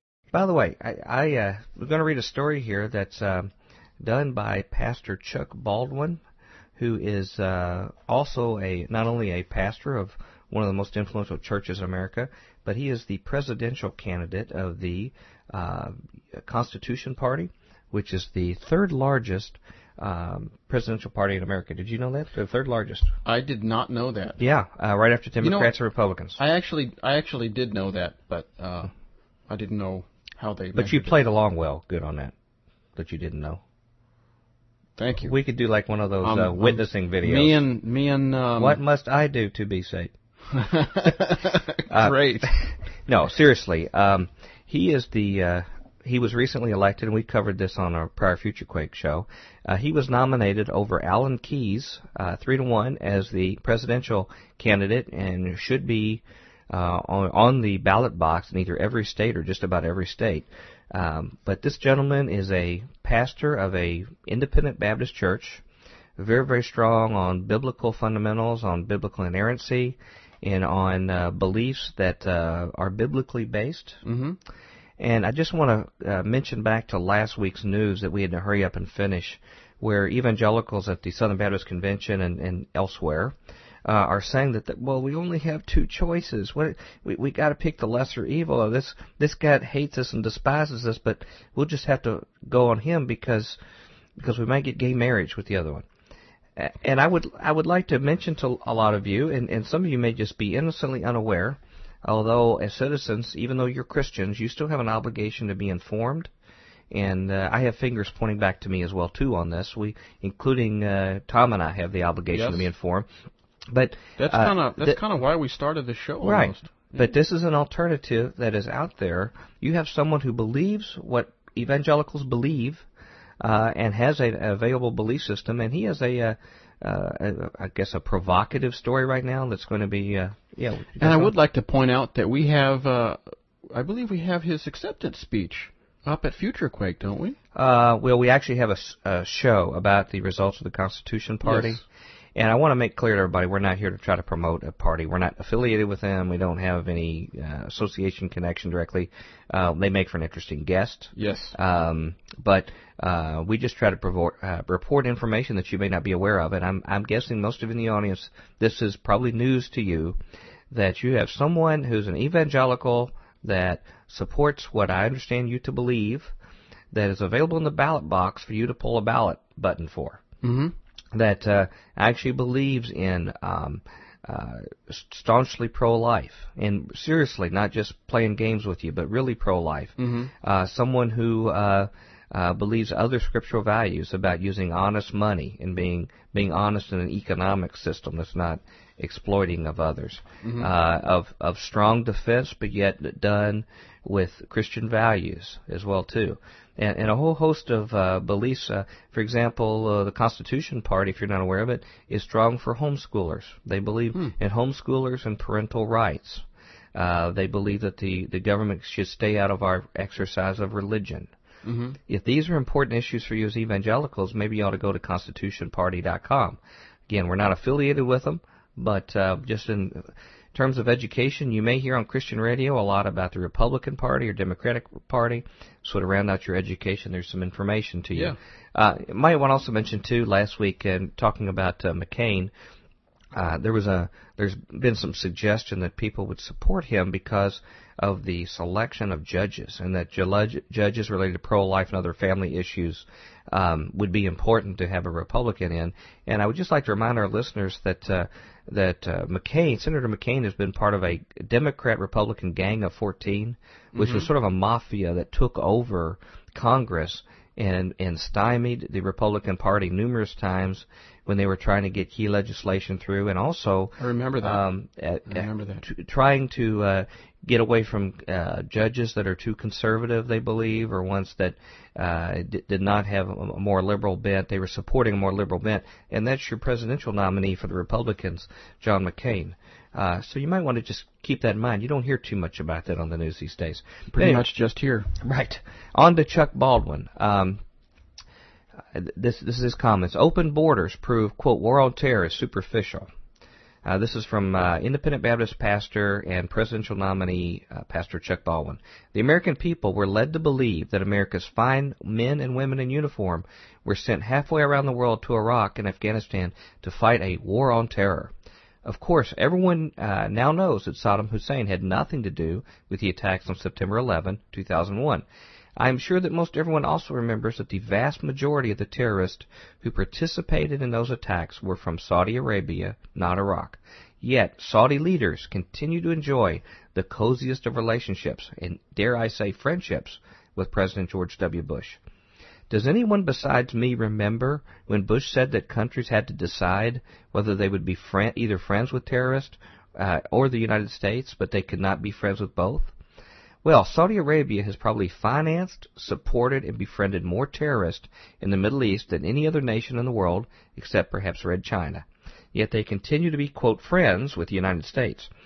Another glaring inconsistency regarding the war on terror is the fact that for some 7 years since the 9/11 attacks, our nation's borders and ports are as open and porous as ever. These open borders make the argument that we are, quote, fighting them over there so we won't have to fight them over here, unquote, look absolutely disingenuous, even laughable.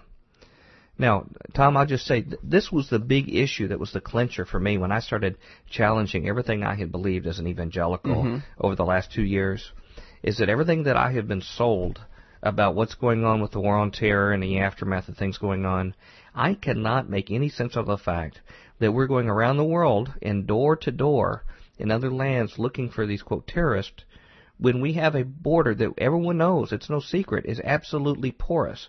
We're told all sorts of threats from the Department of Homeland Security about our water supplies being suspect, energy sources, our food supply. We better put guards and put cameras everywhere watching it. But yet we've got a wide open border with people coming over that we don't know who they are. How can one say that our government is so consumed with protecting us with that glaring omission? Well, that's a very interesting point there, Dr. Future. I've seen in the news recently that what tends to be happening is now there's a discernible effort going on in different states and even nationally, that what's going on is that normal citizens are being sort of targeted for searches and stuff, with the idea that now they're going to, if they search enough people, they might come up with a terrorist. Oh, is that right? So Yes. justify in reverse. Yes. Yes. Well, there was that that thing that happened just over in Memphis in Shelby County where they searched a lot of people. They were even climbing on boats in the Mississippi and using money earmarked for anti-terrorist activities. Was that also the place they were taking just regular citizens out of their cars and doing DNA swabs in their mouths? Was it there? I believe that was the very same place in operation, yes. Ladies and gentlemen, we as evangelicals better wake up. And I have had to repent of my ways, and I am trying to learn. I'm not saying I understand what's going on, but maybe all of us together can start figuring out what is going on. But I'd like to get back to what Pastor Baldwin has to say here. Tell it, brother. If foreign terrorists want to bring the fight to America's streets again, they still have plenty of opportunity to do so. In fact, we have no idea how many potential terrorists have already slipped across our borders and are right now living among us. Furthermore, we have no idea how many potential terrorists continue to pour through these wide-open sieves that we call borders. How can this administration look the American people in the eye with a straight face and claim that it is fighting a war on terror while it does almost nothing to secure our borders and ports? As Marcellus said in Act 1 of Hamlet, something is rotten in the state of Denmark. Amen. Something's also rotten in Washington, D.C. Besides, why should Al-Qaeda attack us now? The U.S. occupation of Iraq is the best recruiting tool they ever had.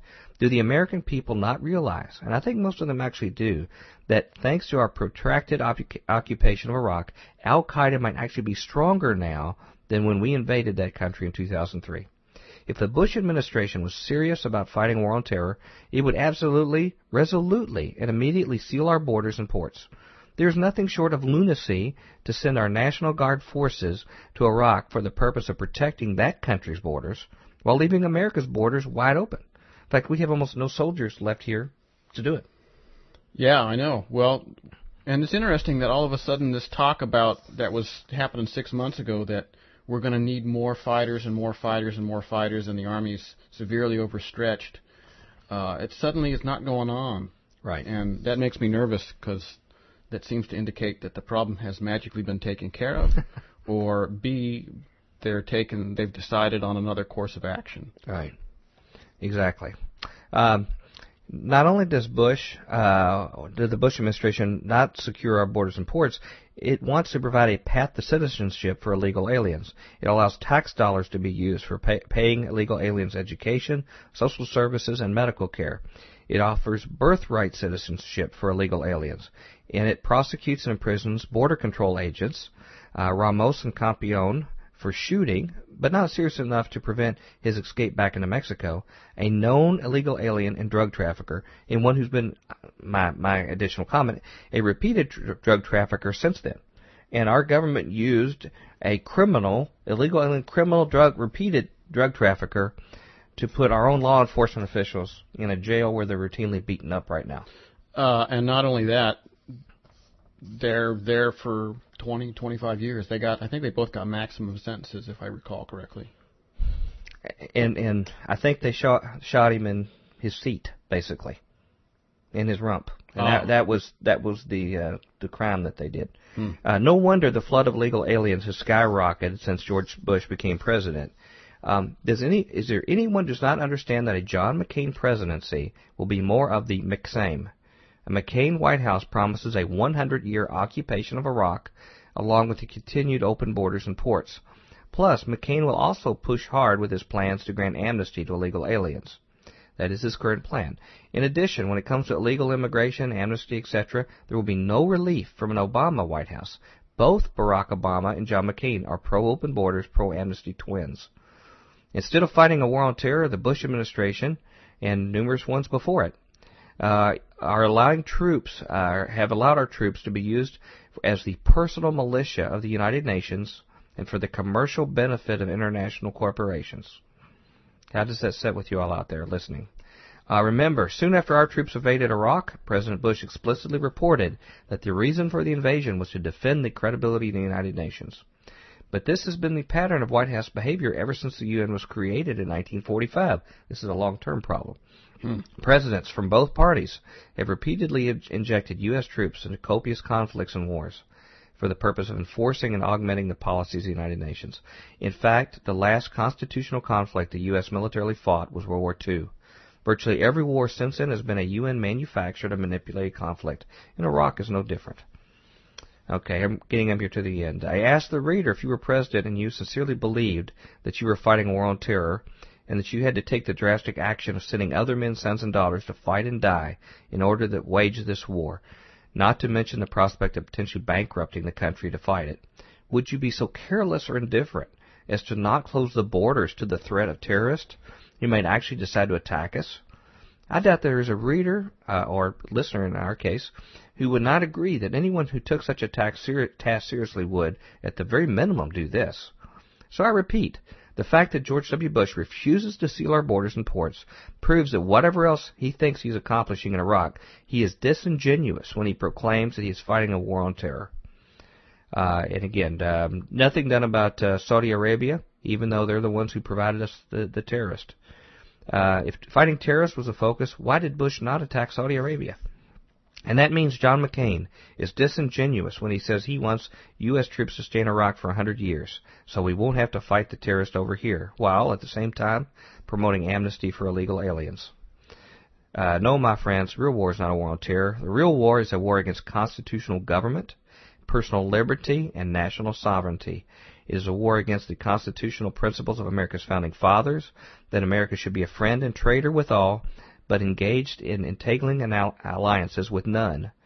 It is a war against the Bill of Rights. It is a war against the spirit of 76, the spirit that says America is a free and independent country, subservient to no international entity or interest. It's a war against the principle that would put America first. It is a war against the very heart and soul of everything this country has ever stood for, since our patriotic forebears stood on Lexington Green and Concord Bridge. And this war is not being waged from Baghdad or Tehran, it's being waged from Washington, D.C. So, wow. That's from Pastor Chuck Baldwin. It's very strong. If you want to find out more about what he believes, go to constitutionparty.com. We're supposed to have him on for a very, very brief visit. He's a very busy man campaigning. He's going to be hopefully coming up here in a few weeks. Mm-hmm. We had him on schedule earlier, and we had a conflict, so they're rescheduling that right now. Cool. Ladies and gentlemen, I know some of this is sort of a bitter pill to swallow, and believe me, it has been for me. I can't speak for Tom, but for me, I've been a full flag-waving, let's go to war, let's kill those people, let's get everything secured, and it's been a painful process for me for the last 2 years of listening to some very, very wise Christian, Bible-believing brothers who saw the lights coming on in their own head, most of them very, very sooner before me, and suddenly I started seeing things through a different set of eyes. So, but you may not believe that, and Tom and I would love an email from you at drfuture@futurequake.com, and let us know what you think about it. You know, we're getting just a few seconds for our show to wrap up. Mm-hmm. We need to let Merv let people know how to give us some feedback on what you hear. So, Merv, tell the folks how to find our website and how they can give us some feedback via email. FutureQuake radio broadcasts are archived at www.futurequake.com, suitable for downloading or streaming, as well as other show information. Email Dr. Future and Tom Bionic at drfuture@futurequake.com. That's DRFUTURE at futurequake.com. Tell us your name, city, and radio station or internet, and if we can use your name on air. Comments on the show's topics or guests, or suggestions for future show topics or guests are most welcome. Dr. Future and Tom will discuss selected emails each week during the radio broadcast. Okay, thank you, Murph. We've got 20 seconds left. Okay. Any, well, we might stretch it to 30 or 40 if we're lucky. Any summary? Your article there from Chuck Baldwin was very informative, and I think we covered what we needed to cover today very nicely, actually. Okay, great. So pats on the back for you and for me. That's right. That's right. Although we just always wish we would get through more material, but our ingenious commentary always fills the space. We speak so slow. Okay, speaking slow, we gotta speak fast now. We gotta go, ladies and gentlemen. Thank you for joining us. We'll see you back next week for another wonderful guest and another Future Quake show. Until then, hope your future is very bright. Goodbye. Ciao.